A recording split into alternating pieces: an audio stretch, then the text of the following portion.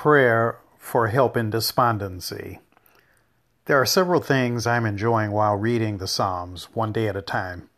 I find it interesting to read the Psalms that are ascribed to David and trying to imagine the different stages of his life that each of the Psalms represent. Each group of the Psalms seem to have its own character. Another interesting feature of the Psalms is that some of them, like Psalm 88 that we're looking at today, point to other sections of the Bible. For example, the despondency that is represented in Psalm 88 reminds me of portions of the book of Job, where the friends and wife of Job do not know how to cheer him out of his depression and begin to blame him for his illness. Also, Job himself just becomes overwhelmed with despondency. Let's look at a few verses from the book of Job and you will see some of the similarities. Another interesting observation from Psalm 88 is that it does not turn around at the end with a positive resolution. As we read a passage from Job chapter 3, I encourage you to look for some of the similarities. This starts at verse 11.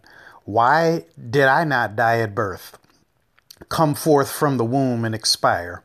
Why were there knees to receive me or breast for me to suck? Now I would be lying down in quiet. I would be asleep, then I would be at rest with kings and counselors of the earth who rebuild ruins for themselves, or with princes who have gold, who fill their houses with silver. Or why was I not buried like a stillborn child, like an infant that never sees the light? There the wicked cease from troubling, and there the weary are at rest. As we proceed with Psalm 88, I encourage you to think about the elements of despondency and ask yourself, when have I been despondent, and what did it take for me to shake myself out from that despondency?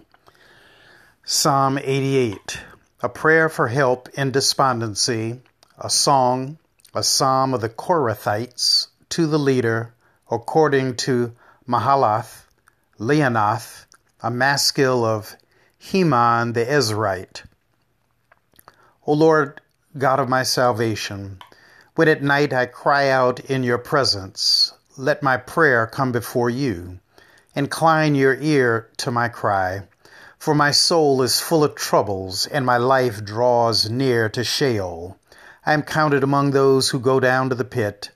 I am like those who have no help, like those forsaken among the dead, like the slain that lie in the grave, like those whom you remember no more. For they are cut off from your hand. You have put me in the depths of the pit, in the regions dark and deep.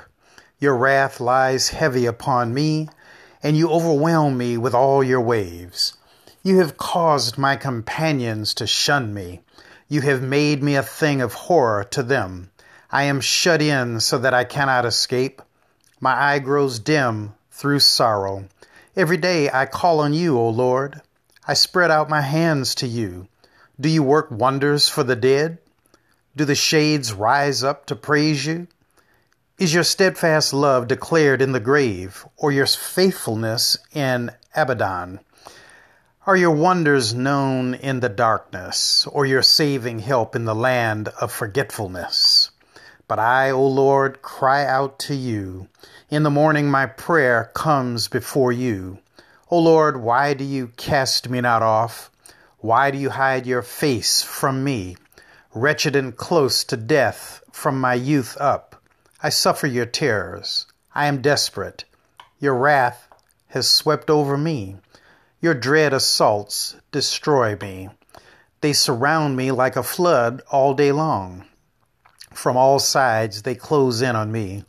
You have caused friend and neighbor to shun me. My companions are in darkness. Let us pray. My Lord and my God, I must confess that sometimes the pressures of life get under my skin. To you, I cannot lie. Sometimes I get upset with the little nasty things people say and do. I admit that there have been times when the options before me cause me to feel trapped and entangled with no escape. Even so, Lord, in you I put my trust and my hope. Because of you and your history of saving grace and mercy without end. I see a bright tomorrow and a new life with transformation.